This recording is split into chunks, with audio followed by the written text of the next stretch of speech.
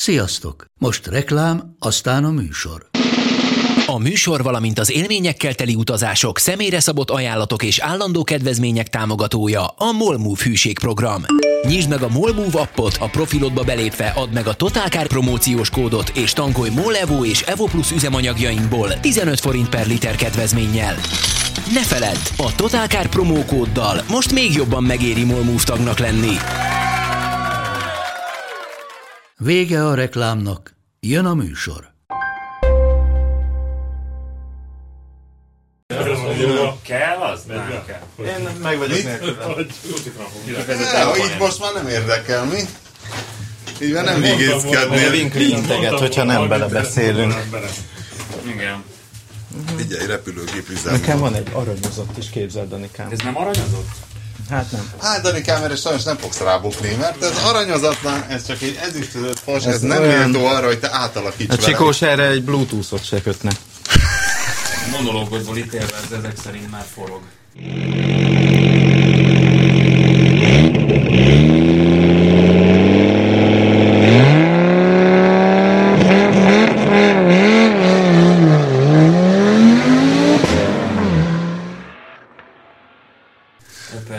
Igen, tudod, hogy én ingyen nem beszélek.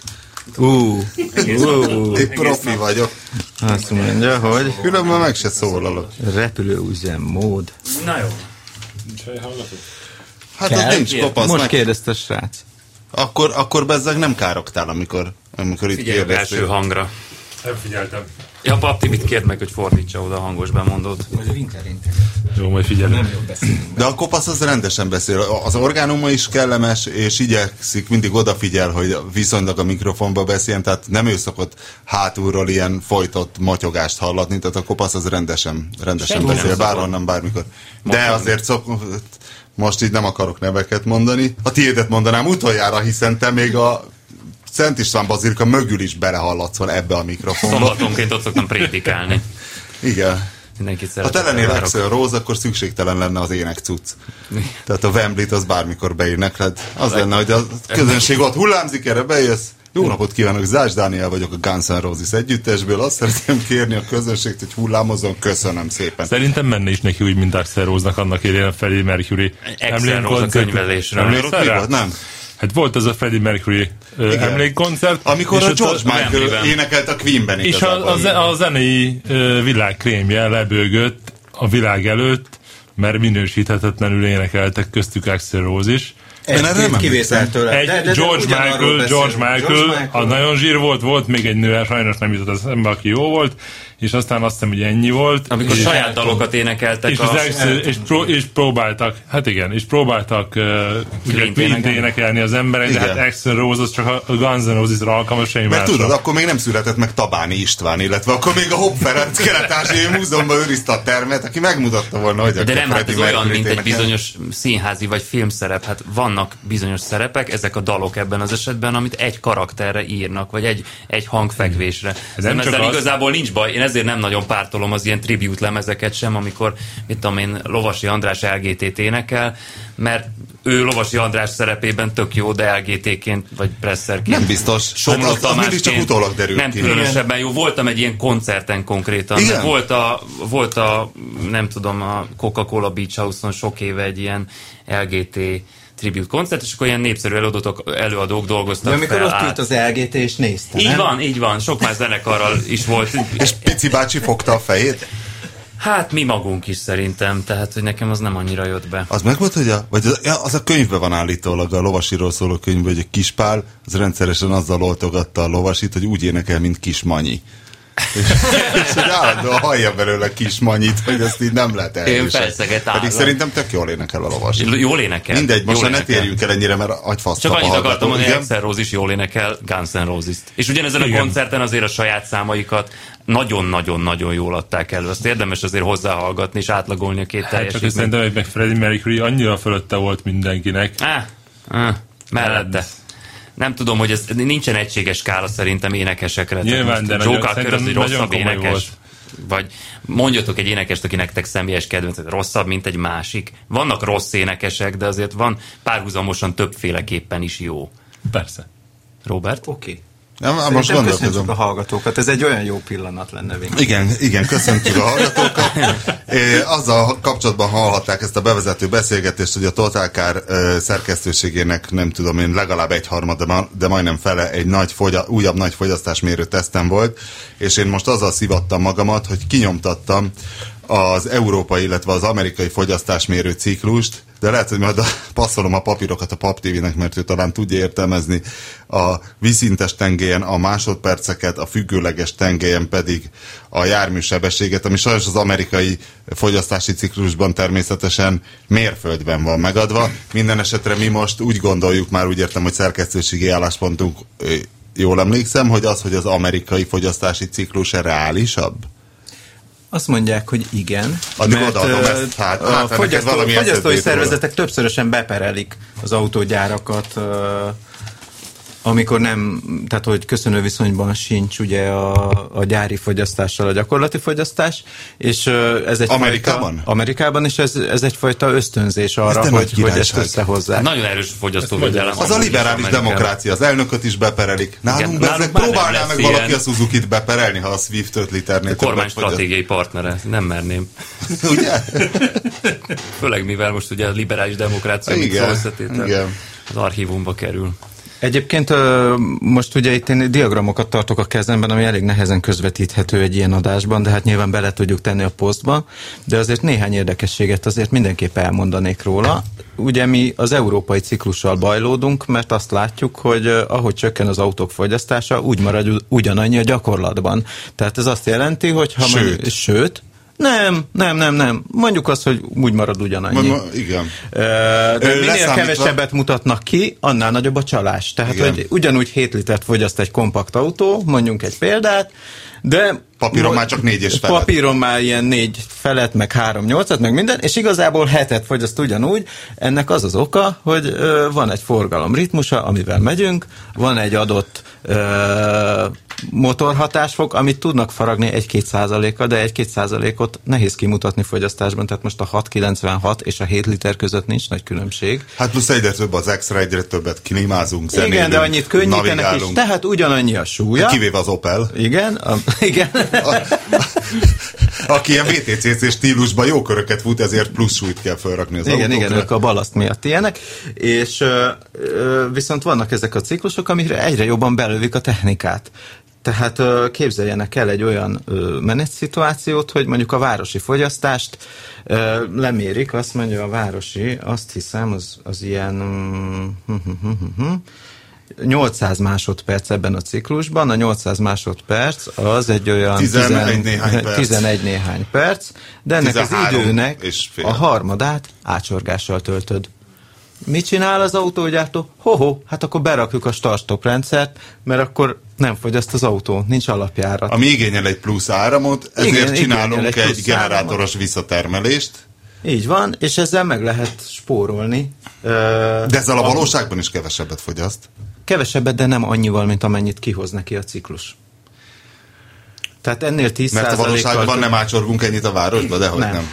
Nem. Az idő harmadát nem ácsorgod, mert ha dugóban mész, akkor is mész valamennyivel. Na de a humor, ami ezeken a diagramokon meg sajnos... a másik az, hogy nincs az benne, hogy használsz klímát, akkor már eleve nem áll le a motor, stb. Akkor mondanék egy nagyon kedvenc dolgom, mondjuk az ember szokott az életben kormányozni. Hisz nem mindig csak egyenesen megyünk, hanem az utcaszarkon elfordulunk. És nincs ebben a ciklusban benne... Teljesen mindegy, akkor is ennek van egy energiaigénye, és ez semmilyen szinten nincs benne. Azért lehetne csinálni egy olyan ciklust, amiben legalább alapszinten benne van, hogy az ember kanyarodik. Sőt, mondok még egyet, a hűtésnek az energiaigénye nincsen benne. Tehát a hűtőventilátor az külső energiaforrásról működik az ilyen méréseknél. Hát pedig pont a városban pedig ennek van egy energiaigénye, és akkor vannak ilyen dolgok, amelyek vitathatók, és szerintem az is vitatható, hogy 20 másodperc alatt gyorsulni 50-re, mint ami ebben benne van, az, hogy is mondjam, ráadásul elfuserált kapcsolási... Most 20 másodperc a 0-50? Hát itt, amikor 50-ig gyorsítasz, ez konkrétan azt hiszem 20 másodperc, vagy 18, nem tudom, elég nehéz erről leolvasni. Igen. És akkor nézzük, akkor szedjük szét az országúti ciklust is, ahol van egy kis ilyen bohóckodás, ilyen 70-50-70, aztán felgyorsítunk 100-ra, majd egy körülbelül 2 másodpercre 120-ra, és vége. Tehát, hogy azt lássuk, hogy ha az ember ország utazik, akkor egyrészt megy ilyen 70-90-ekkel, aztán föltalál az autópályára, és mondjuk megy 130-al. Egyedül Spanyolországban van 120 az autópályán.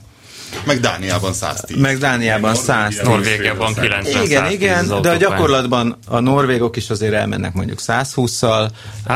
De a német az rápattan, meg én is rápattam. És a német ciklus nincsen meg. Én is rápattanok a gázra, és én meg 160-180 között megyek az autóval, mert hát ki a franc, mert sietünk, meg ugye azért még mondjuk a hallgatóknak, hogy mérik ezt a fogyasztást, hogy egy kerék, egy nagy dobon megy az autó végül is. Tehát egy nem forgalomban vesz részt, hanem mennyi 60 másodperc, hogy meddig megy ez? A légellenállás itt akkor nem játszik? 800, körülbelül 1200 másodperc az komplet. De is a légellenálláson itt akkor ez itt... Na hát ez is egy érdekes kérdés, hogy a fékpadot úgy programozzák fel, hogy mennyi ennek a légellenállás alaktényezője, mennyi ennek a homlok fölötte, mennyi ennek a súlya. De nem ám a valódi súlyát nézik meg, hanem vesznek egy ilyen ex-has számított tömeget a rendelhető extrák és egyebek alapján. Tehát, hogyha kihagynak extrákat az autóból, akkor csökken a saját tömege, mert hogy a referencia az átlagban, mit tudom én, ezt figyelembe veszik x dekával, hogy az adott extra, vagy x kilóval. De padon a tömeg számít? A padnak egy ilyen ideális tömeget, nyilván hát a gyorsításnál számít. De hát ott egy hengert forgat egy álló. Egy hengert, de a henger az egy menetellenállást ad, vagy szimulál neked, és abban azt is kéne szimulálni, hogy az autó mekkora tömegű. Na de hogyha én jövök, és behazudok mondjuk 200 kilóval kevesebbet, vagy behazudok... Ezt nem mi mondtuk, ezt egy tőlünk teljesen független. Ám annál becsületesebb. De nem csak az Opel hazudik, ám majd ez a jövő hétfőn kiderül, hogy marhára nem hazudik. Én inkább azt mondanám meg, az Opel egy élhazudó mondjuk, de azért a többiek is. Igen, megmondanám, hogy ki nem, mert az klassz. Azt megmondom, a Mazda gyakorlatilag nem hazudik. És ezzel a lista végére értünk, amit eddig megmértünk. Szóval ilyenek is vannak benne, tehát hogy figyelembe veszi a légellenállást, tömeget, és akkor mondjuk vannak ilyen trükkök, hogy mondjuk egy Mercedes C-osztály, az új C-osztály alapból hány literes tankot kap, tippeljetek. 40. Igen. Mi van? A C-osztály? Igen. Mert hisz ez lesz a saját tömege az autónak, ez lesz a referencia nekem ez most a BMW i8-on tűnt fel, én sosem nézegettem tankméreteket, hát ott ilyen 15. Bele is írtam a cikkbe, hogy a hatót, ugye a hatótáv a nagy dolog, és ott valami 800 vagy nem tudom hány kilométeres hatótávot írtak, de a csillag apróbetű a nagyobbik tankkal, ami extra. Tehát ott eleve a hatótávot nem a rendes kapható alapautóval. De a Mercedeseknek az ömét mindig is lehetett kisebb és nagyobb tankkal rendelni. A Mercedeseket lehetett normális tankkal és nagyobb tankkal rendelni. Most az van, hogy a C-osztálynál pontosan ezzel a tömeggel való játszás miatt ezt csinálják, hogy van 41-2 literes tankod alapból, és megveheted a nagyobb tank, és akkor megveheted, nem, pénzért megveheted hozzá a nagyobbat. De hát valószínűleg az van, hogy az összes raktári autóban nagyobb tank van, csak a fogyasztási adat jó legyen. Ha akarod, akkor filérbaszoskodhatsz, hogy nem, én 40 literes akarok, és akkor megvárod, míg Stuttgartból ide ér a 40. Hát Schumacher érted, hogy gyakori tankolásokkal futok jobb időt. Igen. Na. Igen. Miért nem lehet bevezetni azt, nyilván akkor nem tudná teljesíteni az autók az Euro 6-os normát, meg az 5-öset, hogy a 4-es se. Meg sem ilyet se.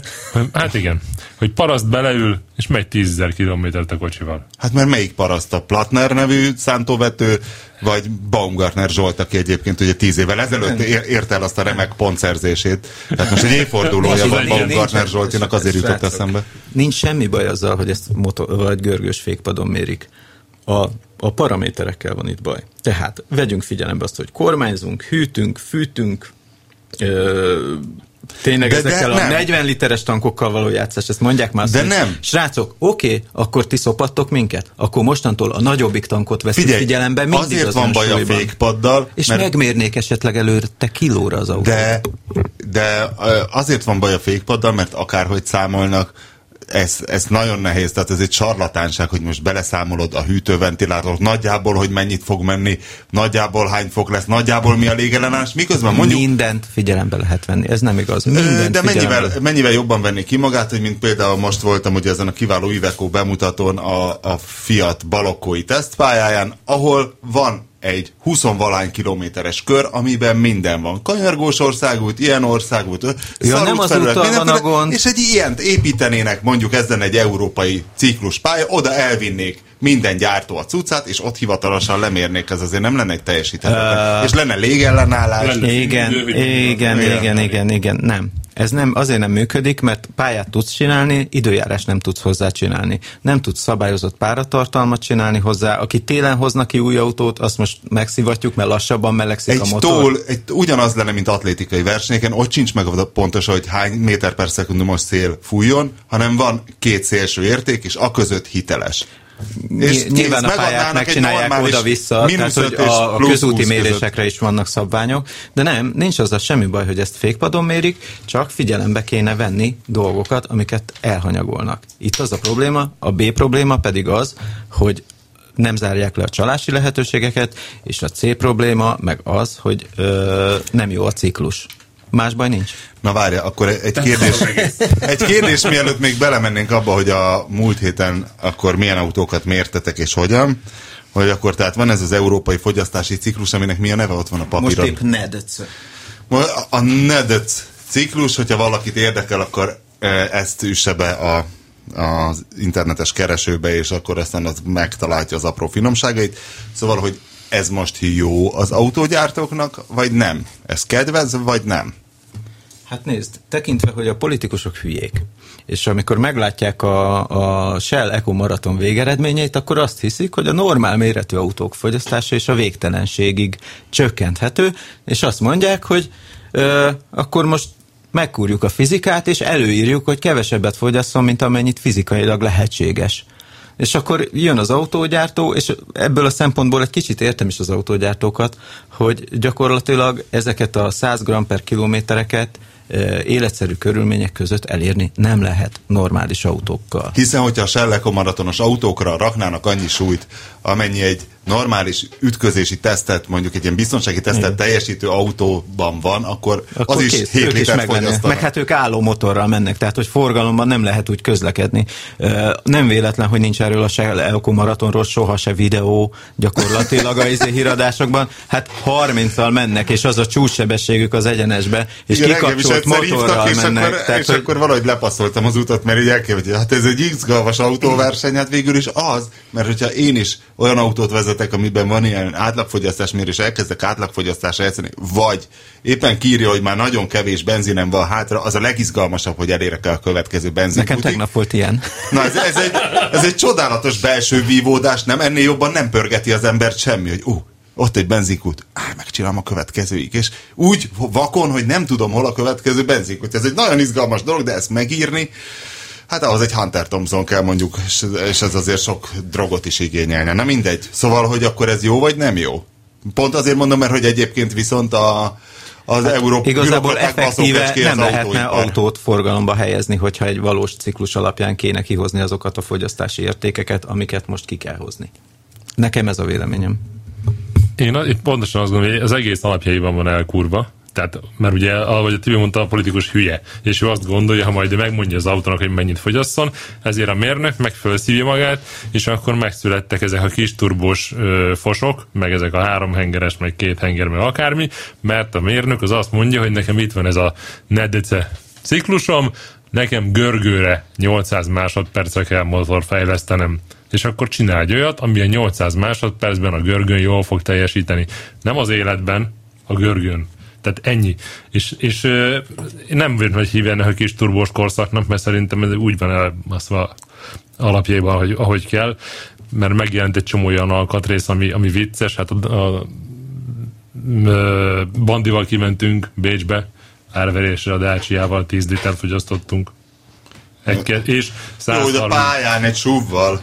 Na de hagyjál már. Na de figyelj, ugye emlékezzünk. Beszélgetünk? Hát. Én emlékszem az autóra, bocsánat, hogy itt közbevágok, ez egy Dacia Duster 1.2 turbo volt, és a Bandi az lement vele, azt hiszem Pécsre, vagy valahova messze vidékre, nyilván ilyenkor ez magáncélú felhasználás, ezt saját zsebből csinálta, illetve kiment a bécsi árverésre a kopasszal, céges felhasználás, ezt a cég fizette. Máshogy nyomjuk a gázt.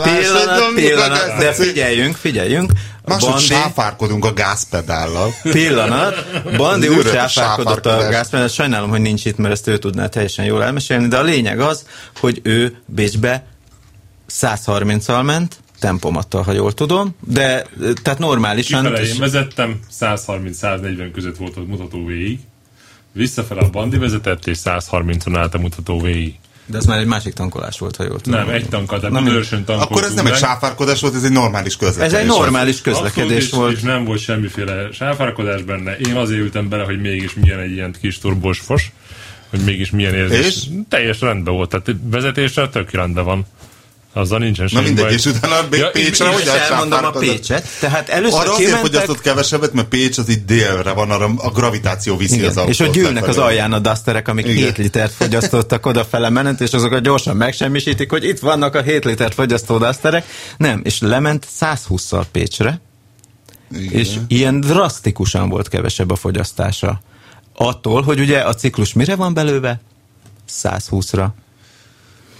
És de tényleg ilyen, azt hiszem, nem akarok hülyeséget mondani, ki fogom keresni most a cikket, de körülbelül egy ilyen literekkel fogyasztott kevesebbet. Akkor ez igazából az Euro NCAP-nak a fogyasztás változata, ott is úgy van, hány kilométer per órás sebessége van a részátfedéses ütköztetés? 64. 65-nél porrátörik az autó, 64-nél sziklaszilárd, hiszen arra fejlesztik. Hát ugyanez volt Amerikában, hogy megbuktak a biztosítók tesztjén, mert a biztosítók rájöttek, hogy a ütközések negyede nem félátfedéses, hisz az emberek akármilyen hülyék az emberek, elkerülni akarják az ütközést. Ebből persze akkor van ütközés, amikor ez nem jön össze, de akkor már nem fél-átfedés van, hanem csak negyed átfedés. És az autóknak a 80%-a drasztikusan összetört, és csak egy-egy kevés autó volt, ami nem bukott meg ezen a teszten. Holott ugye azt mondják, hogy közlekedésbiztonságilag hideg fejjel, ha már látom, hogy itt frontális ütközés lesz, arra kell törekednem, hogy minél nagyobb legyen ez az átfedés, hisz annál több anyag képes elnyelni az ütközési energiát. De az ember egyszerűen ösztönösen olyan, hogy igyekszik elkerülni az ütközést. Tehát azt mondod, hogy azt tanácsolnád a hallgatónak, hogyha épp elkotázott egy előzést, jön szembe a kamion, akkor próbálja meg telibe elkapni? Kamionnal nem. De ha jön szembe a Csikós a Bianchival, mondok valamit, ezt nem én találtam ki, hanem egy baleseti szakértő, ami azt mondta, hogy a frontális ütközést azt mindenképp el kell kerülni. Mindenképp. Kamionnal meg aztán végképp. Tehát, hogyha az a választásom, hogy valakivel... Jobb egy fa, mint egy kamion? Jobb, egy ha valakinek a seggének inkább neki megyek, mint hogy a szembejövőt frontálisan elkapjam, az biztos. Biztos enyhítettem a baleset súlyosságán, hisz a szemből jött, és ott a sebességünk összeadódik, míg ha valaki mondjuk, akit előztem, csak elcsesztem, és jöttek szembe, és annak neki megyek hátulról inkább, akkor ott sokkal kisebb lesz az elnyelendő ütközési energia, hisz egy irányba mentünk. De lehet, hogy abban az autóban 4 babyfóka ül. És nyilván mérlegelni kell, ez ugyanez, mint a buszsofőrnél, hogy basszus, most egy gyalogos kilépett elém, és megölök 30 embert a buszon. Ez ugyanaz a dilemma. Még közben, hogyha nincs olyan recept, ami erre megoldást ad. Mindig a kisebb rosszat kéne választani. És utána a bíróság azon az alapon ítéli majd el, hogy a szakértők hónapokig számolgathatták a lehetőségeket, miközben a buszsofőrnek egy 2 alatt kellett volna ezt végigfutatni az agyában. Na mindegy, mi volt a teszt? Milyen autók voltak a teszten? Ugye az volt a kérdés, és erre most nem fogom természetesen elárulni a választ, hisz jövő hétfői a cikk, hogy jön ez a méretcsökkentéses történet, hogy minél kisebb motorral hozzuk ki ugyanazt az erőt, kis turbó, kevés henger, kisebb turbódási veszteség, kisebb norma szerinti fogyasztással. Volt egy 1000-es Focus turbóval, ez azt hiszem 120 vagy 125 lóerő. Volt egy Peugeot 308 SV, aminek az égéstér lehozásának pillanatából nézve tegnap előtt jelent meg a tesztje, vagyis kedden jelent meg a tesztje. Volt egy 1.4-es TSI Golf, ez véletlenül 140 lóerős lett, nem 120, mert ebből ugye van több teljesítményszint. Abból a szempontból is érdekes volt, hogy ebben DSG váltó volt véletlenül, ez így alakult, erről mi se tudtunk. És ugye van egy másik irányzat, amit a Mazda képvisel, ami azt mondta, hogy igazából nem kisebb motor kell, hanem nagy motor kell kis teljesítménnyel, és ugyanúgy hozható a kis fogyasztás a gyakorlatban. Sőt. Tehát ez egy Mazda 3 volt. 2 literes. Egy 2 literes benzinmotorral, ami ugyanúgy 120 lóerős, mint mondjuk a Focus 1000-es 3 hengerese. Nyilván azért itt nem csak olyan különbségek vannak, hogy ezek a fékpadon meg a gyakorlatban mennyit fogyasztanak, hanem ezt milyen vezetni. Erre is ki fogunk térni a cikkben. Nagyon érdekes megállapítások vannak. És én azt nem mondanám, hogy nincs fejlődés. Mert igazából az egy csoda, hogy egy 1000-es 3 hengeres motorból ezt ki tudják hozni, amit ki tudnak hozni. Kérdés, Opel, hogy érdemes-e... Opel hogy nem volt benne? Az Opel úgy nem volt benne, hogy hisz a gyárat azt 1 héttel korábban adták át hivatalosan, ahol ezt a motort gyártják az Opelnek. Az Opelnek is lesz ugye egy ilyen az Astrának eddig nem volt downsizing motor? Hát ilyen 1.4 turbó volt, de ez egy régi motor volt, nem is fogyasztott igazán keveset. Ja, mert az új motorját még csak az Ádámba kezdték el. Így van, tehát most kijön a 3 hengeres 1000-es az Ádámban, meg a Korzában, de lesz ebből 4 hengeres, 1.4-es turbóval, anélkül ezek mindenféle verzióban készülhetnek, mert ez egy olyan rugalmas gyártás, hogy bármit le tudunk hagyni az motorról, vagy hozzá tudunk rakni egy hengert. Ez nem Sőt, ha esetleg hirtelen őrületes kőolajmezőket találnak, meg egy V8-ast is tudnak belőle csinálni. Adott esetben annyira moduláris a dolog. Egyébként volt már erre példa a világtörténelemben, tehát, hogy persze. És mi volt a pálya, a tesztpálya? Mert egyszer van már... nekünk egy... ez a szokásos Nógrádi... Most egy nagyon jó bejárattuk, nem a Nógrádi, mert az nagyon hosszú, és egyszer a Bandi az agyhalál közelébe került. Amikor az amperát mértük, a nem tudom micsodával. Mi a Bandival elmentünk a 318D és egy Lexus IS 200H, vagy valami ilyesminek hívják, vagy hogy hívják a kicsit? Szerintem úgy. Nem IS, hanem az a 5 ajtós, ami igazából a Prius technikája. 200, mindegy, a Prius technikájával egy Lexus nagyon puccosan megcsinálva, és akkor a Bandi rettenetesen kikészült, igazából én is, csak én ezt jobban tűröm. És akkor de mitől készült ki a Bandi? Hát iszonyatosan monoton, az egy nagyon hosszú út, és akkor hát itt mész rakpart oda-vissza, akkor régi 2-es út, az is ilyen dzsumbúj, akkor fölmész, és akkor a Nógrád az egy jó megy kanyargós, de aztán rámész ilyen nagyobb útra, az már ott ilyen teherautós, és aztán M3-as, tehát abban volt minden, és nagyon érdekes volt, csak azt nehéz volt szeretni, és akkor úgy gondoltuk, hogy akkor legyen ez, hogy kimegyünk a Gyömrői Vasashoz, egy olyan útvonalon, hogy végigmegyünk a Nagykörúton, az Üllői úton, aztán kibumlizunk az Üllői úton, ami szintén egy elég vacakot, megnézzük, mit mutatnak a kompjúterek, akkor utána irány Gyömrő a Vasas, ott megmérjük az autókat, ugye a tankolás az út elején volt, és a saját tömeget elvileg úgy kéne mérni, hogy 90%-ig megtankolva, ez is egy idióta szabály, mert ki tud 90%-ig megtankolni egy autót úgy, hogy nem tudja, hogy mennyi van benne. Tehát, hogy mi nekünk annyi, hogy van benne egy kis bohóckodás a városban, és akkor utána megmérjük az autókat. De vajon ennek mi lehetett az oka? Minden hülyeségnek van valami. Figyelj, én azt sem tudom, hogy a németeknél miért az van, hogy figyelembe vesznek 75 kilót vezetőre. Miért?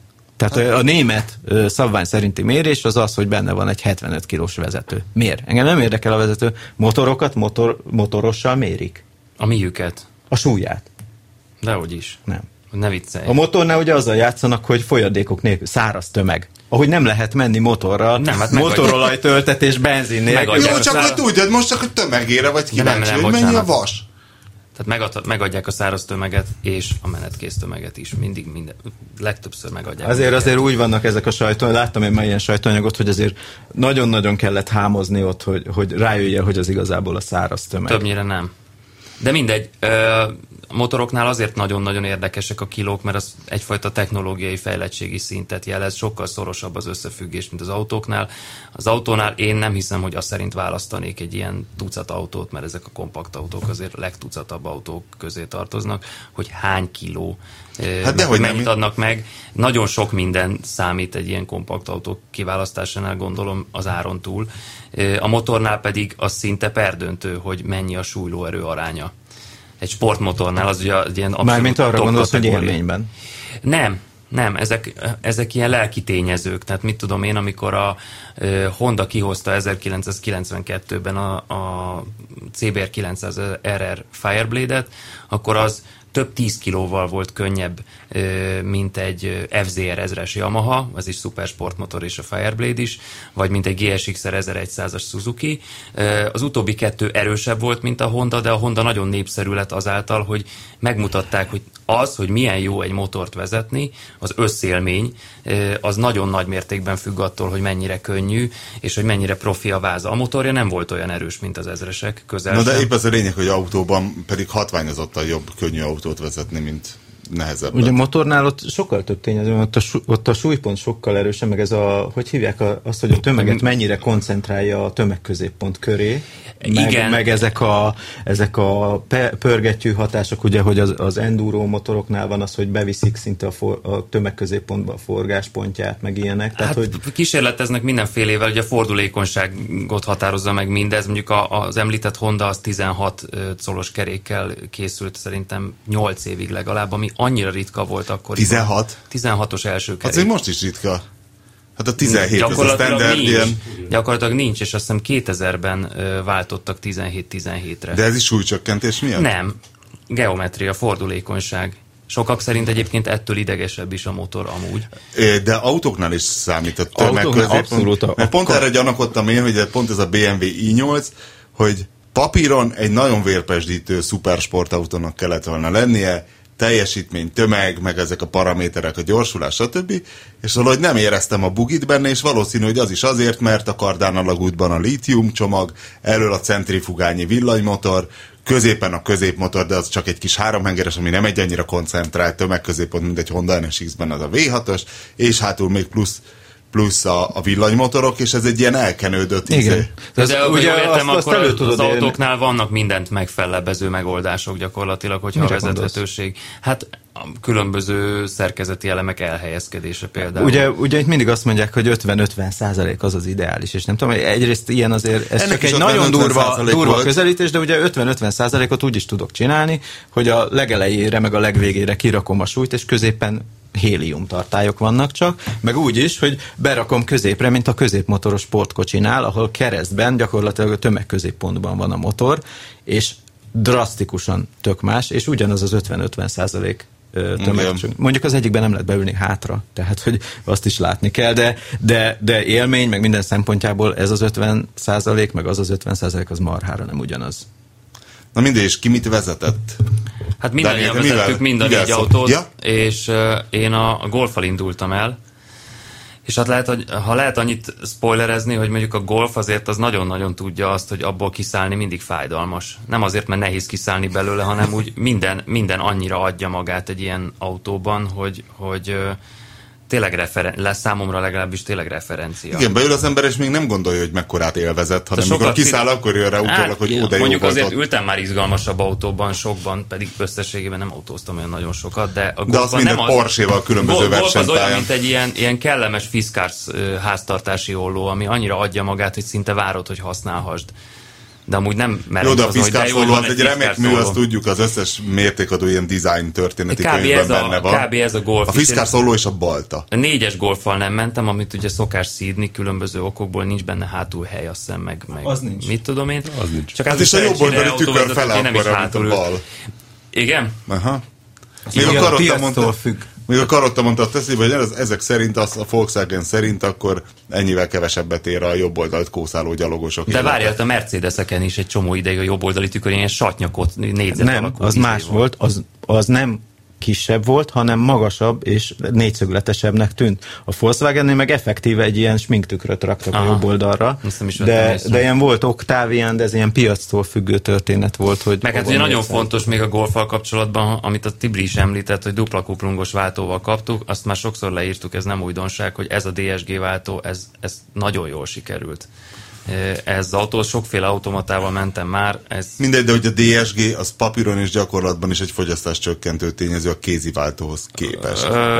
Na, ez nem egyértelmű. Ellenmondásosak az információk. Igen, de eredetileg ez volt a mondás. Hogy mi legyen a mondás. Papíron az. Tehát a hivatalos fogyasztási adata az 2-3 decibel kisebb, és akkor megnéztük a hollandoknak ezen van egy ilyen, ugyanilyen felhasználói ilyen fogyasztásíró oldal, nem tudom én, Autoweeken, vagy nem tudom melyik újságnál, ott a DSG-s Golfok kevesebbet fogyasztanak, ám a németeknél, ahol a Sprit monitoron tudod csekkolni izét, ott viszont a DSG-s Golfok többet fogyasztanak, mint a kéziváltósok. De egyértelmű, hogy mert annak veretett, hogy hű de jó. Hogy veretett? De, mert az jó érzés visszakapcsolni kezdett egy DSG-re. Füllel? Azzal is. Hát pont a Dániel mesélte tegnap, hogy édesapja a kompakt autókkal szereti veretni, és szerintem sokan vannak így, és főleg, ha van benne egy DSG váltó, akkor az aztán végképp hatványozottan gyilkoltatja az embert. Hogy a legnagyobb halmaza az ilyen autók használóinak azért mégiscsak az, aki így beül és így folyik a forgalommal. Nem gondolom, hogy ebbe sokan látják bele. De ezek a sprit monitorosak, ezek szerint. A gyakorlatban annyira jó érzés főleg, ha van ilyen váltófül, azzal és hogy ott van. Én ezt nem tudom megunni, tehát ha nekem ilyen autóm lenne, valószínű abban is állandóan, nem állandóan, de időnként azzal szórakoznék, és ez 1-2 decivel meg tudja nyomni a fogyasztást. Hát attól függ, hogy lassítasz, vagy gyorsítasz. Hát éppen ez az, hogy ha már visszagangolták kettőt, akkor egy kicsit azért megnyomod. Na hát igen, azért benne van a kalapban. Én is gangoltam ám vissza, ezt bevallom férfias. Ugye, hogy muszáj a DSG? Kanyarok előtt muszáj hogy volt ott van az a rohadt fokozat, hogy tön, és ott van 3-asban. Igen. Ami szuper jól csinálja ezt, és azért gyorsabban is valószínűleg, mint a DSG, az a PDK. Tehát, ami ugyanez a technika, csak Porsche árszintre belőve műszakilag. Igen. Tehát jobban van megcsinálva. Ugye a világon az első dupla kuplungos váltót azt ugye a Porsche csinálta a tartósági versenyautókba, hisz ugye itt arról van szó a versenyautónál, hogy ott nem szakad meg, illetve a sportkocsinál, hogy nem szakad meg a nyomatékfolyam, mert az kimutatható lassulást okozhat. Amikor az ember ugye megy egy robogó, és megy mellett egy kéziváltós autó, akármilyen ócska robogó, mennek fej mellett, és eljön a váltás pillanata, és a robogó elhúz. Én is mindig az 50 köbcentis fosommal a saját 95 kilós tömegemmel mindig kilövök minden piros lámpánál. Egy 50 méter simán verek az autókra. Igen. Nyilván ők nem versenyeznek, de én se igazából. Én sem húzok tutkát. Igen, mert nem szakad meg a nyomatékfolyam. A robogónak ez a C-automata váltója, ez nyomaték maximumra van belőve, tehát a blokk nyomaték maximumára, ami egy 50-es kétütemű. És azért egy 50-es kétütemű. Egy érdekes megfogalmazás, de szóval, hogy a DSG meg szerintem ilyen fogyasztásorientált megoldás, nem? Tehát ez felváltogat. Szerintem többféle. Egyrészt takarékosabb, mint a hagyományos automata. 2 komfortban ugyanazt tudja. Igen. 3 előnyös ugye ilyen gyorsulás és minden szempontból is. Könnyebb, kevesebb az energiafelvétele, minden mellette szól.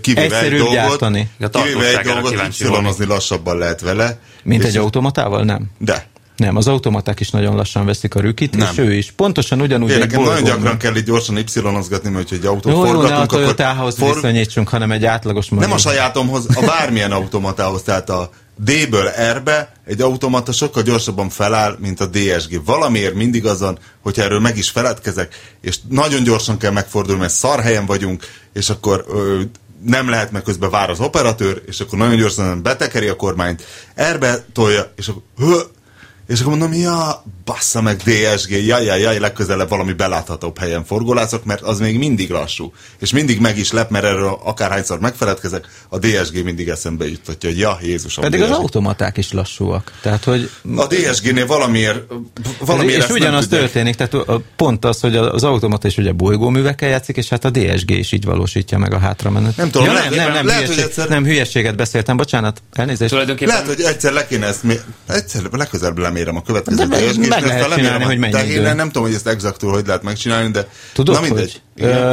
Föl kell venni, és kell nézni az időjelet a videófelvételen, és igazából akkortól tudsz tolatni, amikor meg tud mozdulni az autó. Ilyen egyszerű. Tehát, hogy annak időközben mi volt... ide a tetőre, lerakjuk egy videókamerát, és előre-hátra. Így van. Na mindegy, mentem 10 évvel ezelőtti automataváltós autóval, ez például az S8-as Audi volt, ami egy hónappal ezelőtt referencia, igen. Egészen elképesztő. Látod, neked még a referenciáid is ilyen S8-asok, aztán mindig csak szabadkozol, hogy mindig csak jóval kell kezdeni. Hát bár lennének nagyobb számban tucat autók, hisz azért a többek számára elérhető, de annak a váltója az valami kriminálisan döglött volt. Tényleg? Az nekem nagyon nem tetszett, és nem csak azért, mert előtte már mentem DSG-s Golffal, és tudom, hogy hol tart ez most, de szerintem a kézi váltók azok már nagyon rég nem fejlődtek akkorákat, mint az automaták nagy családja, persze, ugye ez egy másik. Hát a kéziváltóban sok mindent nem lehet már feltalálni. Így van, tehát hogyha valaki stresszmentes autózást akar, és mondjuk stressznek számított neki korábban az, hogy egy ilyen automata, egy régebbi kocsiban kicsit ilyen, hát lassabban reagált, mint a gondolat. Tehát az ember pszichéje már ott tart, ahova a váltó még csak megérkezik. Ha valakit ez az effekt zavart, az most már szerintem vehet automata váltós kocsit. Na mindegy, miben szenvedtél a legjobban a Golf után átülve? A Fóka, egyértelműen. A Focusba? Persze. Miért? Hát... Dániel, bátran. Meg, Dániel, isszuk a szavaidat, te vagy a legtöbb Porsche tréningen részt vett dolgozó. Ez Focusra is feljogosít. Úgyhogy hát figyelj. Hát, mérhetetlenül gagyi a beltere.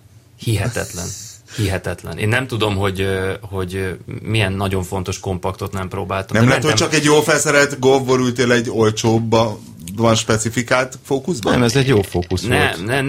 Nem, tehát olyan megoldások voltak benne, ami nem hiszem, hogy eltér nagyon a nagyobb felszereltségi szintű autókban, vagy Focusokban.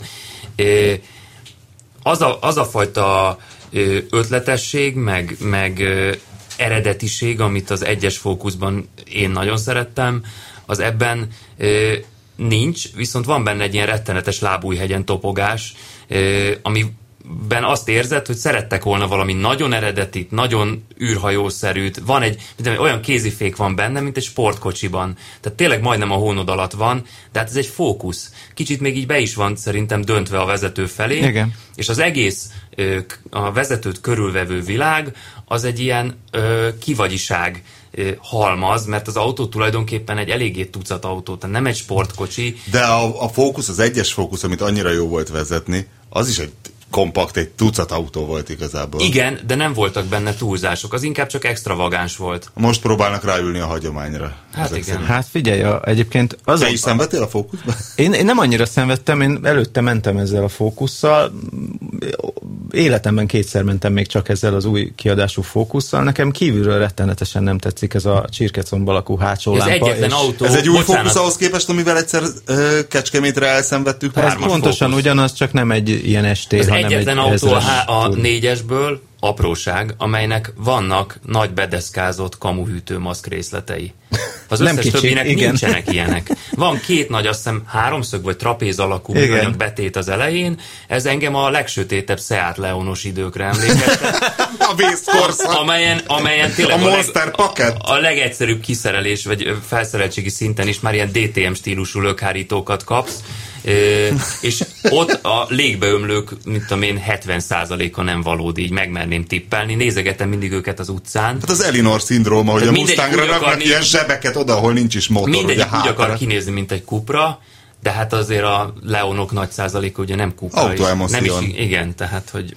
Igen, és itt ugye azért gondoljunk bele, hogy egy 1000-es, 3 hengeres motorról beszélünk, amit hatásfokra lőttek be. Igen. Mennyi hűtés kell neki? Hát nem igényel sem nyilván. De... És viszont a légellenállásban jó, ha be van deszkázva. És a másik gond az, hogy én mindig 2-t váltottam vissza a Focusban. Mindig. Tehát nekem 3 az...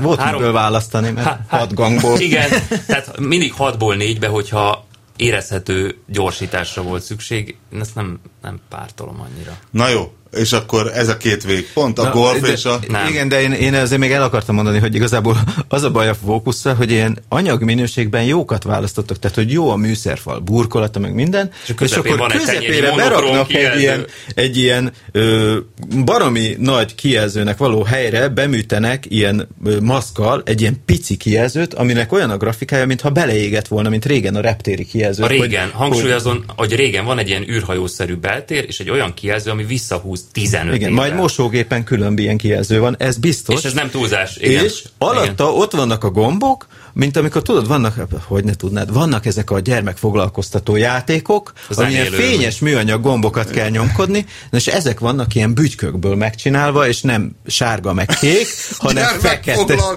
Tudod, amit így nyomsz, és akkor zenél valami. Nem örülne Murat Güler, vagy nem tudom, most kivezeti a fókusztervezést a Fordnál. De ez a belső tér. Ilyen vékony csík alakú gombokról beszél a Tibi. Nem is igazán érted, hogy miért ilyen csekély a méretük, meg miért ilyen a formájuk, hisz ezeket legtöbbször úgy akarod használni, hogy nem nézel oda. De ezekre muszáj oda nézni. Van az autótesztelésnek egy velejárója, amit mindig ugye kicsit hátra kell hagyni, hogyha az ember megír egy ilyen cikket. Ez pedig az, amikor először szállsz be az autóba, és megszokod a részleteit. De azért az mégiscsak releváns, hogy a 4 autóba egymás után beülve legelőször, messze a fókuszt lehetett a legnehezebben megszokni. Minden szempontból. Igen. Tehát én nem tudtam vele összepárosítani a telefonomat, a többiben pedig ez azonnal sikerült. Tehát ergonomiailag el van kurva. Hát figyelj, mondok egy példát. Van egy rádió. Eleve nem értem, vagy multimédia központ, hívjuk akárhogy. Hívjuk multimédia központnak, az érthető, mint rádió. Oké. Na most a vészvillogó gombja, az ugyan piros, de az élhosszúsága az 1 centi. Egy háromszög, aminek minden oldala 1 centis, a rádió gombjai között. Ezek szoktak a legnagyobb gombok lenni pedig egy autóban. Igen, tehát hogy ez akkora, hogy tenyerej rá, basszus. Hogyha mondjuk egy autópályán megáll a forgalom, gyorsan be kell nyomnod. Hát, hogy meg nem tudod, hogy állomást váltasz hirtelen, igen. Vagy nekem... A rádió gombjai között. Esküszöm, így benne a gomberdőben van egy ilyen kis piros háromszög. Oké, hogy megtanulod, de ezt nem így kell csinálni. Ez egyszerűen nem helyes. Minek hívják batak, amit gyakorolnak a Forma 1-esek, a váratlan gombokat kell időre megütni, és hát az ilyen bataknak jó. Pávvizsga. Kossuth Rádió, elakadás érzők! Ez egy ilyen pávvizsgának megfelelő igénybevétel, pedig minőségi, tehát hogy az anyag minőségre az egész, az nagyon ott van. Oké, hogy ilyen űrhajós forma, meg minden, de ők most tényleg belerakták a szép puha műanyagot, meg szép a burkolat, meg igazából a műszeregységnek a grafikája is szép. De ezt tudták 16 éve is. Figyelj, ez nyilván a költségosztályon dölt el, nem azért meg gonosz manók tervezték. Hogy a 16 évvel ezelőtti Focus is jó anyagokból volt szerintem, tehát hogy az olyan határeset volt, ott szerintem többet költöttek hátsó futóműre. Uh-huh. Tehát, hogy az azt mondod, hogy korrekt, bár ezt a szót nem szeretjük, tudom, de azt mondod, hogy az elmegy, ez meg viszont rá van költve a pénz, látod, és mégse. Nincs benne gyakorlatuk a Fordnál, hogy minőségi belteret csinálnak. Érted, a golfban sincs jobb anyag, de meg van csinálva ergonómiailag is olyanra, hogy eltaláljál benne. De ez tényleg már egy ilyen Opeles gomberdő is jó, mert ott legalább normál méretű gomb van, és rá van írva, hogy mi a stájsz. De ha már a ezt megnyomod, az történik, hogy. Szabad még a belterekről egy kicsit?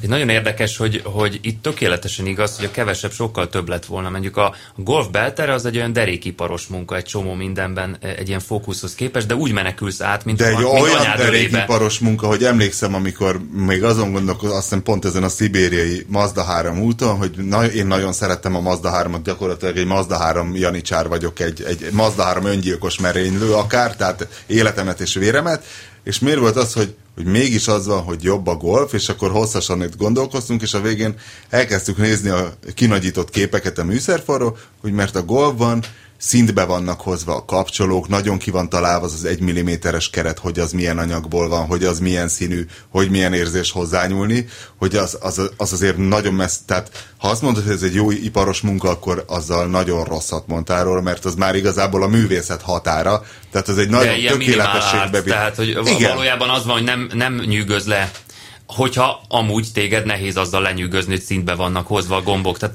nem csodálkozol rá. Hát a zenei példát hozva... Csak belelépsz, mint egy cipőbe, amit már hordtál 2-3 De zenei példát hozva mondjuk Count Basie, aki azzal tette le névjegyét a Big Band Jazzben, hogy ő azzal oldott meg minden zongora szólót, hogy minél kevesebb hang legyen, és ő azt mondta, hogy ő egy nem zongorista. Ilyen a golf. 3 hang, de az nagyon ott van. Igen. És utána nem vagy kíváncsi egy nagyon hosszú klimpírozásra, hiszen azt a 3 hangot szépen oda de mondjuk, mit tudom én, szerintem a felhasználók nagy százalékában nem okoz ilyen wow élményt, hogy beül egy Golfba. De mindegyikünk lefosta a bokát, az egész szerkesztőség, hogy úristen, hogy rohadjanak meg. Amikor először beültünk a 7-es Golfba, ott akkora kurvanyázás volt, már úgy értem, hogy ez az elismerő kurványázás, hogy tényleg, hogy miért tudják ezt így a Volkswagen, hogy beülsz, és semmi extra látszólag, de percről percre jobban érzed magad. Igen, igen, de... Na, de hát ez az óriási de nem, a beülés pillanata az nem okoz wow élményt. Tehát ugye ez egy fölényesség. Így van. Ez fölényesség, tehát hogy így megnézed mellett, és most nem konkrétan a Focuszt akarom bántani, hanem bármelyiket gyakorlatilag, azt érzed, hogy igen, mint amikor nem tudom mi volt még, amikor még jó volt a brazil foci, hogy persze voltak jó foci csapatok, csak jött egy pár ilyen csávó, és bevágta a gólokat nekik, és ez a golf is valahogy ilyen,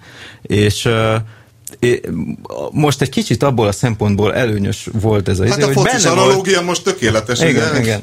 És most az volt, hogy az egyetlen egy picit kivétel az a Peugeot volt, mert abban volt valami ilyen elegancia. Ezt akartam mondani egyébként. Akkor a Pista ezt joggal írta a tesztbe, vagy ez mennyire jó abszolút. Egy baromság van benne, ez a klíma kezelés, hogy ezt kivették, ez ugye a BMW-nek se jött be, tehát ők ezt megpróbálták az iDrive-ban elrejteni, és ki kellett venniük belőle, és a Peugeot-nak és a Citroennek is ezt majd ki kell majd vennie, mert meg fogják ölni őket a customerek. Menüből van a... Menüből állítasz hőfokot. Mindent. Rádiót. Majd, amikor már 4 órája keresgéled, persze ezt megtanulod, de 4 órája keresgéled a menüben, hogy hol a francban lehet azt a rohadt belső keringetést bekapcsolni, na annak van egy külön gomb. És tudod, mi volt a baj a BMW-nél az iDrive-val, hogy amikor mi károgtunk a BMW-nél, hogy hát ez az iDrive megszokhatatlan fos, és a többi, és a BMW-nél azt mondták, hogy ez ki van kutatva, hogy az ő fogyasztóik, azok ilyen technoorientált illetők, és utána tudatosan kérdezgettem BMW-s pajtikákat, hogy tényleg azzal, hogy beül a garázsban az autóba a kezelési kézikönyvvel, és boldogan ott matyizik hajnali 2-ig, megtanulja kezelni az iDrive-ot, és a többi, tehát hogy ez működött, valamiért azonban mégis kivette a BMW is, hiszen lehet, hogy az ilyen matyista klasszikus... Nem megcsinálta jóra a dolgokat. De a BMW-ben lehet külön gombbal. Na, azt mondom, hogy kivette. Ja, hogy kivette mert hogy a matyistákból, tehát sok a matyistája, a klasszikus fogyasztója ilyen, hogy az ott matyizik, ugyanakkor azonban lehet, hogy ez mondjuk 50% és elveszíteni a másik 50%-ot. Tehát van. Kiveszi, és a Peugeot fogyasztója végképp nem ilyen matyista, tehát ő szeret kényelmesen oda nyúlni valószínű. Igen, viszont ettől nagyon szép lett, tehát hogy... De azt akartam mondani, hogy 307-esben is ültem, és azért ez egy más világ, tehát nem véletlenül lett az év autója az én érzésem szerint. Ennek a Peugeot-nak a beltere bennem okoz wow élményt a beülés pillanatában. Na mondjuk a wow élményről jut eszembe, hogy tehát, hogyha ez lenne, hogy szeretnél egy tisztább belteret, egy minimálabb belteret, és el akarod tüntetni azt a rohadt klímabelőt, hogy megint kitalálta ki, hogy kell ezt csinálni a rohadt Volkswagen, tehát hogy az Audi TT-ben, hogy a levegő beömlő állító gombjára van rárakva a vezérlés, és kész, és már is tök gyönyörű tiszta lesz a műszerfal, és mindent egyetlen mozdulattal állítasz. Még egy szolid klímapanel megléte esetén is lehetne nagyon jó a Peugeot belter, ez igazából már egy kicsit túl van gondolva, de ettől függetlenül részben azért is ez egy szubjektív elem, mert nyilván többit is lehet másfajta beltérrel kérni. Ha egy autónak félig világos beltere van, az nálam pluszpontot kap, mert én nagyon, ez engem feldob. Jól érzem magam benne. Nem véletlen ilyenek a tesztautók. És nem véletlen nem vesz ilyet senki.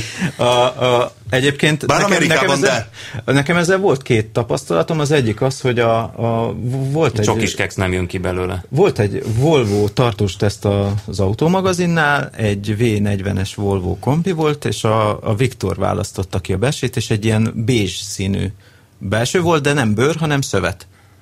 És a műszerfal teteje sötét, hogy ne tükröződjön, de a többi az szép ilyen világos rész, világos szőnyegek, minden. És úgy ki lehetett takarítani, hogy hihetetlen. Tehát, hogy akkor voltak ilyen gyerekes, aki belerakta a gyerekét, és belement a csoki, és a sár, és a izé. Megfogtad a szőnyeget, kiporszívóztad, és tiszta volt. És a kárpit? Azt is. És a belekent BB étel? Hihetetlen módon kijött belőle minden. Hihetetlen módon.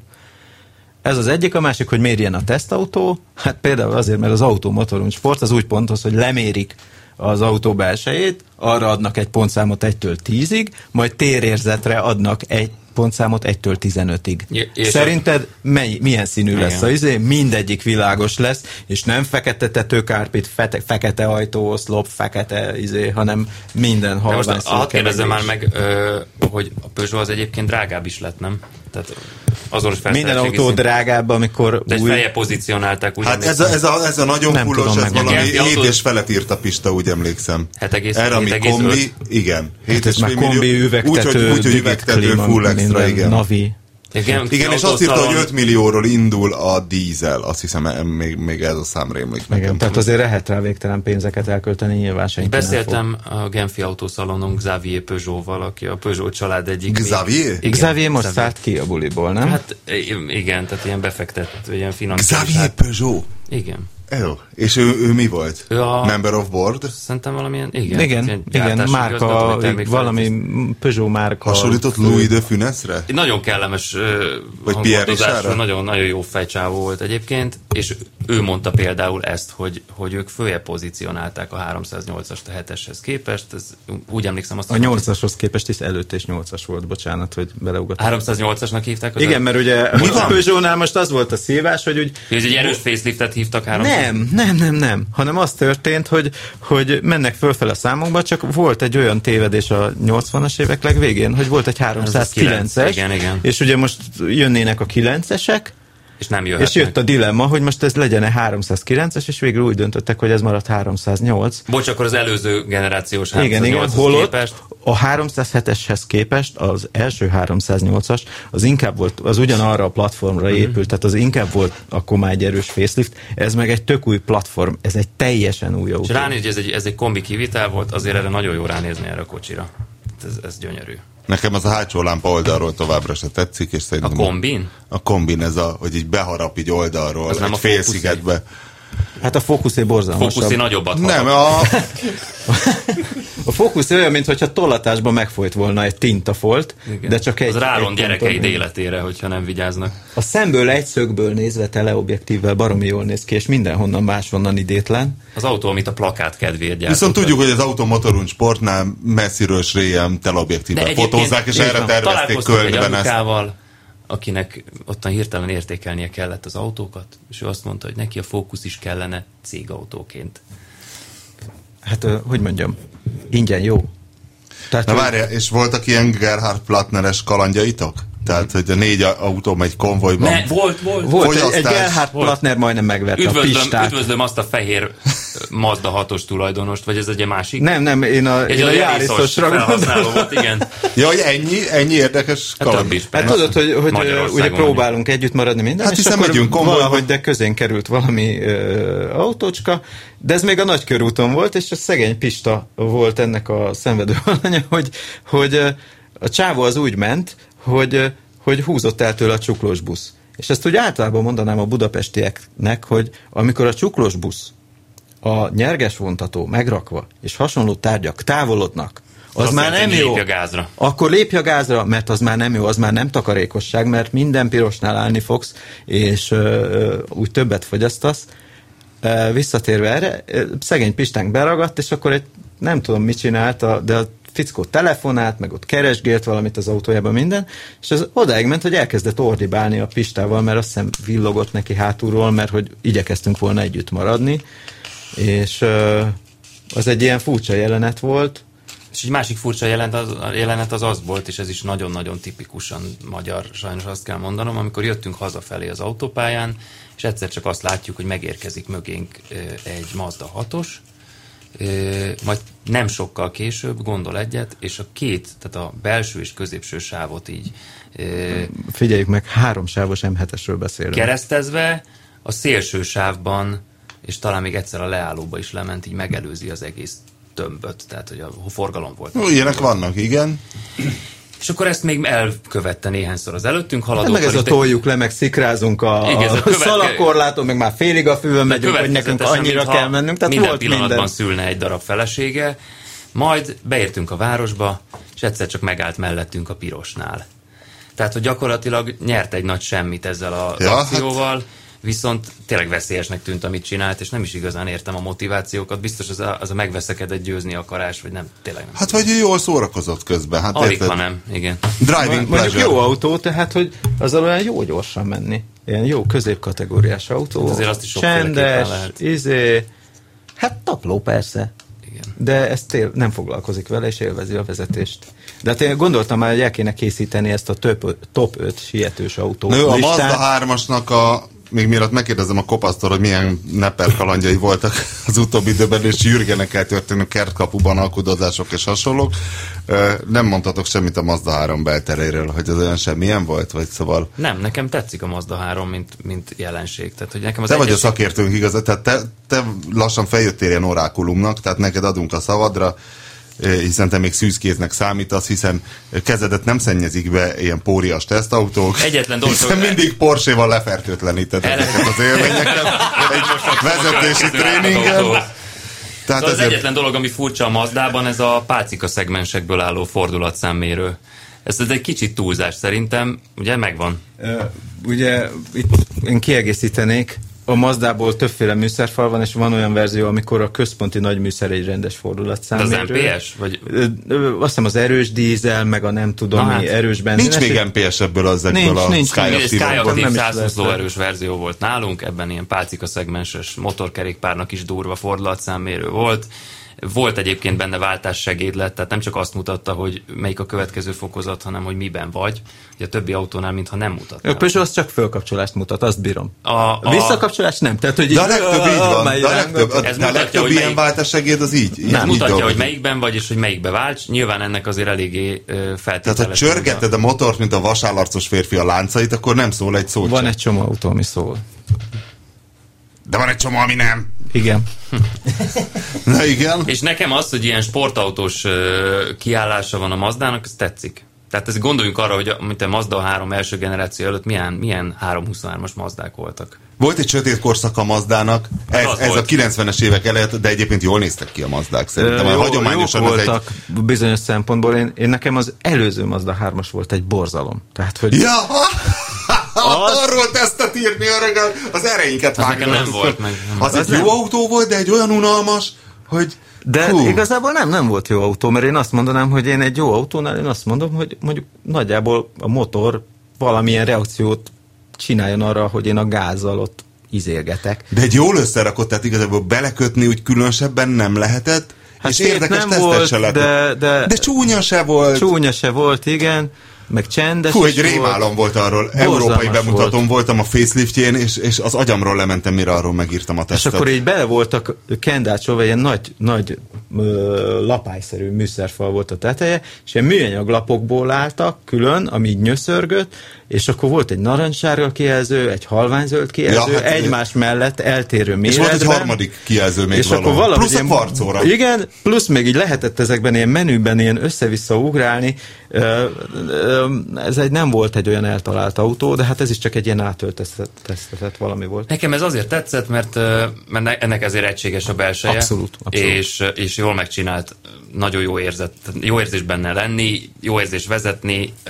Nekem nagyon tetszett a motorja is, mert nagyon egyenletesen húz, nem egy sportos motor, tehát ez nem egy nagyon nagy teljesítmény, azért egy 2 literes. Ez azt tudja, amit egy jó dízeltől hogy alultól egy nagyot, és aztán föl már nincsen olyan sok minden, de nem is de lehet kínozni, tehát mi pont ezen a hangja. Ez furcsa egy mostani kompakt átlagautóról ilyesmit mondani, nagyon szép hangja van. Figyelj, azért megnézed, ennek olyan 4-2 az egybe kipufogó rendszerre van ott behajtogatva, ahol nem is látod, hogy nem mondom, hogy úgy van meghegesztve, mint egy gyönyörű sportmotordob, ami látszik, de maga az, ahogy ez így egymásba van fűzve, és oda be van hajtogatva. Mindegy, inspirál arra, hogy nyomd, hát ugye nyilván nem sportautósan reagál, az előző 2 literesre 150. De ha kitaposod a belét, akkor nagyon jól lehet vele. De 165. Akkor lehet vele bunkónak lenni. Akkor gyökérkedhetsz vele az M7-esen. Ha kitaposod a belét, tehát akkor jó. Összességében nagyon kellemes használni, és ez fontos. Nagyon. Na mindegy, kopasz, én mindig a jazz business pörög. Hajaj, én tegnap néztem a honlapot. Van egy pár görgetés. Hát van egy pár. Most eljöttek egy néhányat, de holnap megyek megint. Na de 10-20. Nem, nincs annyi, már 10 alatt van. Akkor figyelj, akkor ez egy unalmas mechanikus, tehát a neperélet fővonzereje, hogy egy változatos dolog. Ilyen autót hozunk, olyan autót, most már akkor egy ilyen nagy monotónia van, nem? Nem, hát a Honda az nekem csúnya betegségem. Tehát az évtizedek óta. Tehát de a Prelude-ről mondjál már valamit. Az milyen? Gyere, elgurruljál vele egyet. Elfog, mert az nagyon... Milyen Prelude? Van egy 4-kerék kormányzású... Piros. Mikor? 2000-es. Nem, 2000-es. 90... Régi, az bukó 88. Ez miért van, hogy a Prelude-re, ami egy ilyen GT méretű, tehát nem igazán kicsi, nem igazán tüzes, elsőkerekes, gyakorlatilag érdektelen autó, mind a hárman azonnal. Milyen? Mert nincs már ilyen kocsi. Nagyon szép a képeken. Én nagyon szeretem a Prelude-et. Csak jól fotózom. Nem, az jól néz ki. Az jól néz ki. Hát most így hirtelen. Kéziváltó? Persze. De igazából az automata se zavarna egy Prelude, nagyon szívesen. Nagyon furcsa a kormányzása. Az összkerék kormányzás miatt, amikor ilyen pici sebességgel fordulnál hirtelen jött, akkor olyan az érzésed, mint ami taknyon lenne az autó, tehát ilyen furcsa, mintha rosszul lenne. Nem, mintha rosszul lenne beállítva a futómű, vagy kicsit ilyen bevásárlókocsis, vagy nem tudom mi az, amikor egy BK-t tolsz, és az fordul kicsit olyan furcsa. És néztem, de kihajoltam direkt, és így tekergettem a kormányt, és néztem a hátsó kereket. Ugyanez a Renault és a Laguna kupénál megcsinálják ezt a passzív hátsó kereket. Nem passzív? De passzív. Nem, aktív. A Honda-nál aktív? És a Renault-nál? A Renault-nál is aktív, igen. Azért mondom, mert hogy olyan megmozítod a kormányt, és érzed, hogy sok. De minek volt még a Citroen 2 literes ZX Vulkánnak, annak passzív volt, vagy aktív? Minden autónak van ma már egy kis passzív. De nem, az nem ma volt, kormányzása, a ZX-eknek is volt, de akkor is volt már minden autónak. Sőt, politikáim, most nem gondoltam volna, amikor elvállaltam ezt a büntetőutat, hogy ebből fogok élni egész pályafutások. Az Iveco Daily-nek is van egy passzív hátsó, mert a laprugó úgy van berakva, hogy ott egy kicsit húzódik erre-arra, tehát hogy még egy alvázas Iveco Daily-nek is van passzív hátsókerék kormányzása. Ugye itt a nagy kunst az aktív dolog, és a Honda-nál ez rendesen elforgatja a kereket, tehát hogyha alá csűröd a álló helyzetben is látod. Végül kihajolsz. És látszik. Kihajolsz, megteted. De van hátul egy kormánymű? Igen. Látod, pár fokot, ugye? Nem pár fokot. De az pár fok, csak az annyinak tűnik. De látványos. De így rendesen mozog. Azok után, hogy egyéb autókban nincs ilyen nagy meglepetés, hogy megnézni. Igen, rendesen mozog így a hátsó kerék. 7-es BMW-ben van egyébként. Hogy éladod? És a 7-es BMW-ben érzed is. A mostani 7-essel leforduló körből. 1 millió. De 2,5-ből van. Nem nekem a gazdájának, az bizonyos autó. Teljesen felújított. Hát igen. De a 7-essel kapcsolatban ugye ott milyen motor? 2 liter? 2 liter. Hát de szétszedtem, meg kilakatolta, újra fényeztem, egy gyári alkatrészeket vett bele mindenbe, motorba. Akkor is elmondom, a 7-es BMW-ben kívánok egy Prelude-et. hátsó kerék kormányzás, mert a parkolóházban egyből nagyon királynak érzed magad vele, pedig igazából nem ilyen nagy autókra van tervezve. Igen, és ez remélem a kopasz nem adja el, és akkor kimegyek és letesztelem, lehet, hogy még a hibrid Camry előtt. Én egyébként azt figyeltem meg, hogy az ilyen összkerék kormányzásos Hondákat mindig úgy parkolják le, hogy alá van csűrve a kormány. Ja, hogy mutassák a kadett. Tehát, ha bemész egy szupermarketbe és találkozol véletlen egy ilyen Hondával, az biztos, hogy tökig alá van csűrve. Ez mind a Men in Black-be, hogy a különböző galaxisok lakói üzengetnek egymásnak. Hello Boy Racer, látod ezt? Lepisili a másik logót az ellentétes kisfiú, vagy... Nem, hanem ez egy ilyen pozitív üzenet, hogy autóbuzi vagy, én is, igen, mindjárt együtt buzulunk. Látod? Mutatok neked valamit. Én ezt díjazom. Ezt nem gúnyosan mondtam, én ezt díjazom. A Tesco parkolókban dőlnek el a világrendek. Vitatható egyébként, hogy ez tényleg kell-e ebbe a Prelude-be ez az összkerék kormányzás, de hogy nagyon olyan feature, amit az ember díjaz, az 700. A Honda vásárló, ugyanúgy, mint a BMW vásárló a technikabuzi, a Honda vásárló is egy technikabuzi, de ő ezeket a műszaki megoldásokra gerjed, tehát szerintem kell, tehát mert hogy ez elad. De miért adja el? Mert már nincs hely a garázsba. Nálunk viszont... van helyett. Nem, szereztem neki másik hobbiautót, és ez már így menni kell. Aha. Mit szereztél neki? Nem mindegy, most nem akarom itt. Jó. Mások életét kitermelni. Nálunk a telepen viszont van egy kuka, egy ilyen kutyakaka gyűjtő zöld kuka, aminek... Ez a Prelude-ről? Arról jutott eszembe. A tuningról és a különleges műszaki megoldásokról jutott eszembe. Van ott a macskaköves bekötőút rész, ahonnan befordulsz, és akkor ott van hát nem járda, mert ott az ilyen füves, poros rész, ott még állnak autók. És az a lényeg, hogy úgy állott az a kuka, hogy az a fajta kuka, aminek van egy ilyen kiálló bedobó nyílása. Na most az a lényeg, hogyha az elé áll egy autó, és ahogy így befordulok, és mindig meglátom az autót, és egy pillanatra mindig meghökkenek, mert úgy néz ki, mint minden autóból Subaru Impreza VRX ST-t csinál, mert úgy néz ki a motorháztető mögül, ahogy kiáll a kutyakaka gyűjtő kuka, mint egy ilyen nagy beömlő lenne. És mindig az, hogy hol egy Passat áll előtt, és mondom, bassz meg. Ja, a kuka. Tegnap egy Mazda 6-os állt, tudom, bassz meg. Mi ez valami új MPS megjelent. Igen. Szóval ez is egy érdekes műszaki megoldás. Mindenkinek ajánlom, ha tuningolni akarja az autót, álljon a kutyakakás kuka elé. Jó, optikai tuningnak jó. Igen. Egyébként az MPS Mazda 6-ost, azt arról ismered meg, hogy ez az MPS motor, ez baromi magas. Bele lehet dobni a kutyakakát. És ez nem fér bele az első szériás Mazda 6-osba, emiatt nagyon meg van emelve a motorház fedele, ha megnézed. Tehát, hogy de a 3-asnak is. Nyilván, csak a Mazda 6-osnál feltűnőbb vagy hogy mondjam, ott szerényebb az egész autó a sima izéhez képest, csak látod, hogy van valami furcsa az órában, és nem csak attól, hogy más a hűtőmaszk, hanem furcsa, és látszik, hogy az egész motorház fedélben van egy ilyen toldás, hogy beférjen. Közben felkészül kopasz egy németországi kalanddal, mert ez még azért ma hogy legyen az égés térben egy jó németországi nepper kaland. Szokásos szivatások vannak, csak ilyen még mellébeszélés, meg hazudozás, meg stb. Ilyenek. Hát most egy Jaguar X-Type-ot akartam valakinek venni. Az melyik? X-Type, az a négy kereklámpás. Az a Fordos.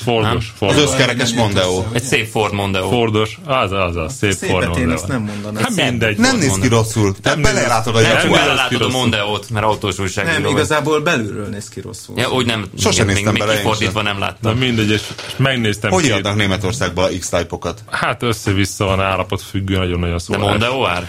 Vagy hát ilyen 4000 euró, 3-4000 euró. Mondjuk itt dízel kellett, kimondtam az embernek, hogy a Mondeo motor van benne, tudja, nem érdekli, az kell. Más a hengerfej. Hát eleve, aki dízel Jaguárt, ez nem mindegy, milyen dízel van. Iveco dízel van benne. Mindegy, és megnéztem 2 Fost, de ilyen, hát eléggé vállalhatatlanok voltak, és aztán fölhívtam egyet, aki nem volt messze, mert a luxemburgi határtól volt 20 kilométerre, és az nekem egy olyan 400 kilométeres kerülő volt, és mondom az embernek, hogy figyelj, mondom, láttam 2 szart. Nem akarok még ilyet megnézni. Mondom, milyen az autó, mondd el. Ön ezt németül mondtad neki? Persze. Ich hab gesehen zwei Scheisse?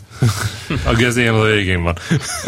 Hát én nem tudok németül sem. És persze, unfalfra és stb. Mondom, karcolások, harpára, nem. De így mondtad, hogy talán láttam 2 szart, így szó mondtam, szerint. hogy láttam 2 szart, mondom, nem akarok még ilyet megnézni, milyen a kocsi, mondom, messze vagyok, 400 kilométer nekem ez, mondd el, milyen az autó. Jó, elmondja, milyen a kocsi, mondom, tuti, hogy olyan? Tuti, hogy olyan. Oda megyek, 4 fék lerohadva, de úgy lerohadva, hogy kráteres rohadva a féktársa. Az hogy? Olyan, hát már 1000 éve állt 10 éve állt. 1000 éve állt. A féknyergek egy merő rozsda minden, látszott, és kinyitottam a géptetőt, és már meleg volt a motor. Tehát a gyerek már tudta, hogy jövök. Tudta, hogy jövök, és még gyorsan megvasalták a féket, hogy a rozsda valamennyire lejöjjön róla. Mentek vele egy kört. Hát előtte meg se tudott mozdulni az autó, nem? Lehet, mindegy. És egy ilyen horpat, karcos budi, ami látszott, hogy mohosak voltak a díszlécei, mert nem tudom mióta állt már kint valahol a fák alatt. A beltérnek is nagyon rosszat tesz a sok állás, mert a büdös tud lenni. És a legszebb az, hogy túl volt nyitva az ajtó valamikor, és tudod, mikor megrappan a lemez, és ráadásul az ajtónak az éle, az így be is volt, az sárvidő beleakadt, és úgy összegyűrődött minden, és így néztem, hogy mondom, bazd meg, hát erre jöttem. Mondom, fölhívtalak. Ember nemzetisége? Hát valami bevándorló volt. Honnan tudjuk? Hát színéből. Ja. Jó, gondoltam, hogy végre találunk egy német, hogy amikor egy német kúr át. Ja, volt olyan. Mostanában? Hát persze. Ja. Elmentem egy BMW-re. Igen? Rendes, olyan autószalonszerű használt autókereskedés, ami egy ilyen autószalon között áll. De akcentusa volt a bevándorlónak? Hát szerintem az már kint született. Aha. És elmentünk oda megnézni, egy BMW 320-as dízelt kellett volna vennünk, és meg egy olyan 300 kilométerre mentünk oda is, mondom az embernek, hogy leellenőriztétek, tényleg sérülésmentes a kocsi? Igen, tuti, kilométer, stb. Minden. Oda mentünk, és 2 elem nem volt rajta lefújva. Tehát 2 elem nem volt rajta lefújva. De ő maga árulta, vagy a szalon árulta? Hát a szalonban német kereskedők. És akkor mondtam, beindítottuk a motort, leállítottuk, hát úgy csörgött benne a kettős tömegülendkerék, mint az állat, tehát az azonnali csere volt, és akkor említettem az embernek, hogy hát nem erről volt szó, akkor így hümmögött, húzgálta a vállát, és mondta, hogy 500 eurót tud engedni. Jó van, akkor szevasz. Hát, és akkor most ez egy érdekes filozófiai kérdés lenne, hogy a bevándorlók lakták el ezt a fajta német morált, mert azt mondjuk tudom, van egy dán belső építész barátom, aki azt mondta, hogy hát Koppenhágában sem zárták az ajtókat senki a 60-as évekig, aztán megjelentünk mi, mint bevándorlók ugye 56 után, és azóta már azért zárják. A dánok is rászoktak. Ez hát egy 10 évvel ezelőtt azt gondolom, mint 2000-es évekig, 2000-es évek elején még simán ment úgy az autóbiznisz, hogy felhívtam a madarat, milyen a kocsi? Ilyen a kocsi, jó, kiküldtem a trélert, telefonban megalkottunk, hazajött, és az esetek 99%-ában olyan volt a kocsi, mint amilyennek elmondták. Most lehet, hogy egy-két ilyen polírral kihozható karc nem mondott be, de úgy nagy csalódások nem voltak. Most van egy-két olyan haverom, akik nem mennek ki az autót megnézni, hanem telefonba veszik, és egyszer-kétszer megnézem az autókat, amiket hazahoz a trailer nekik, és hát sugárba hányok tőle, tehát olyan, hogy konkrétan átbasszák őket rendesen. Jó, de te egy ilyen okvetetlenkedő illető vagy, te mindig mindenben csak a hibát keresed. Igen. Jó. Szeretek szart venni. Az nem lenne megoldás, hogy drága autókat vásárolnál? Tehát most ez egy elvi kérdés. Hát drága autókat vásárolni. Hát, hogy mondjuk a merítés tetejéről, tehát, hogy nem ez a 4000 eurós autó, hanem a... És hogy magánszemélytől. Nem jobb? Nincs jelentősége a magánszemélytől sem, mert elmegyek néha magánszemélyes hirdetésekre is, és az ember ott fényezi az autóját, és egy budi mellett áll. Tehát egy szaros vödröt árul, annyi pénzért, mint amennyire rendeset lehet venni. De sokan gondolják szerintem, hogy a magánszemély eleve jobb. Ezt nekem sokan gondolják, de ez egy baromság. Olyasféle mítosz, mint a női tulajdonos. Egy tabuval kevesebb. Szerintem egy hülyeség, mert... ez Németország vagy Magyarország?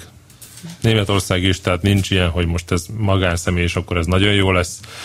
Nagyon-nagyon pozitív meglepetések szoktak lenni egyébként magánszemélyes hirdetéseknél, hogy miket elmond az ember, amire én meghúzgálom a vállamat, hogy jó, hát most te is azt mi van. Tehát ilyen a semmit is bemondja, de ugyanakkor kereskedőt is lehet ugyanúgy jót venni. Tehát nincs ilyen, hogy most akkor csak kereskedő, csak magánszemély. Meg kell nézni az autót, oda kell menni, láttad, jó. Németországban milyen a cégautók aránya? Interneten? Használt piacon. Hát a feleség se tudja. De sokszor nem tudod, hogy cégautó volt. Hát onnan tudod, hogy ha oda van írva Merve és tér Ausweisbar, akkor az vállalkozásé volt. Visszaigényelhető az autó. Visszaigényelhető az áfa. Na jó, hát ezekkel az okosan, igen. Egy promó, jövő, tehát 2 hét múlva. Ó, belsőség találkozó, tényleg, olvassák a belsőség rovatot. 8. hétvége, ugye? Igen, péntek, szombat, vasárnap. Hegyhátszent Jakab a település? Hát Vadásató. Vadásató kemping az őrségben. Nagyon szép, nagyon jó, jöjjenek. Nem tudom megígérni, hiszen most távollétében végképp nem. Tehát nem tudom megígérni, hogy Pista nem fog gitározni. Tehát azért vannak kockázatai a megjelenésnek. De ebben csak dobol, nem?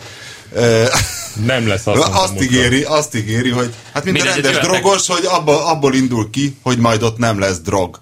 És akkor, hogy elintézte, hogy ne hozzanak dobot, mert ő nem tudja megállni, hogy ne doboljon, ugye? Jöjjenek minél több. Az egy belső kényszer. Van, aki... Tavaly is itt voltunk, és nagyon, nagyon bevált ez a hely. Tehát igen, de most rendes programokat is tervezünk igazából. Igen, például újságíró verseny? Nem, hát egy újságíró iskolát tartunk. Tehát, hogy lehet... Gondolom valaki majd hoz le tesztautót, és akkor azzal lehet egy kicsit menni. Pap Tibi tart fotós workshopot. Pap Tibi arccal, amikor ezt kimondtad, hogy lehet kicsit menni a tesztautón. Hát előtte végzünk egy ilyen elmeorvosi vizsgálatot gyorsan, tehát mit tudom én. Kőbákert megkérjük. Igen.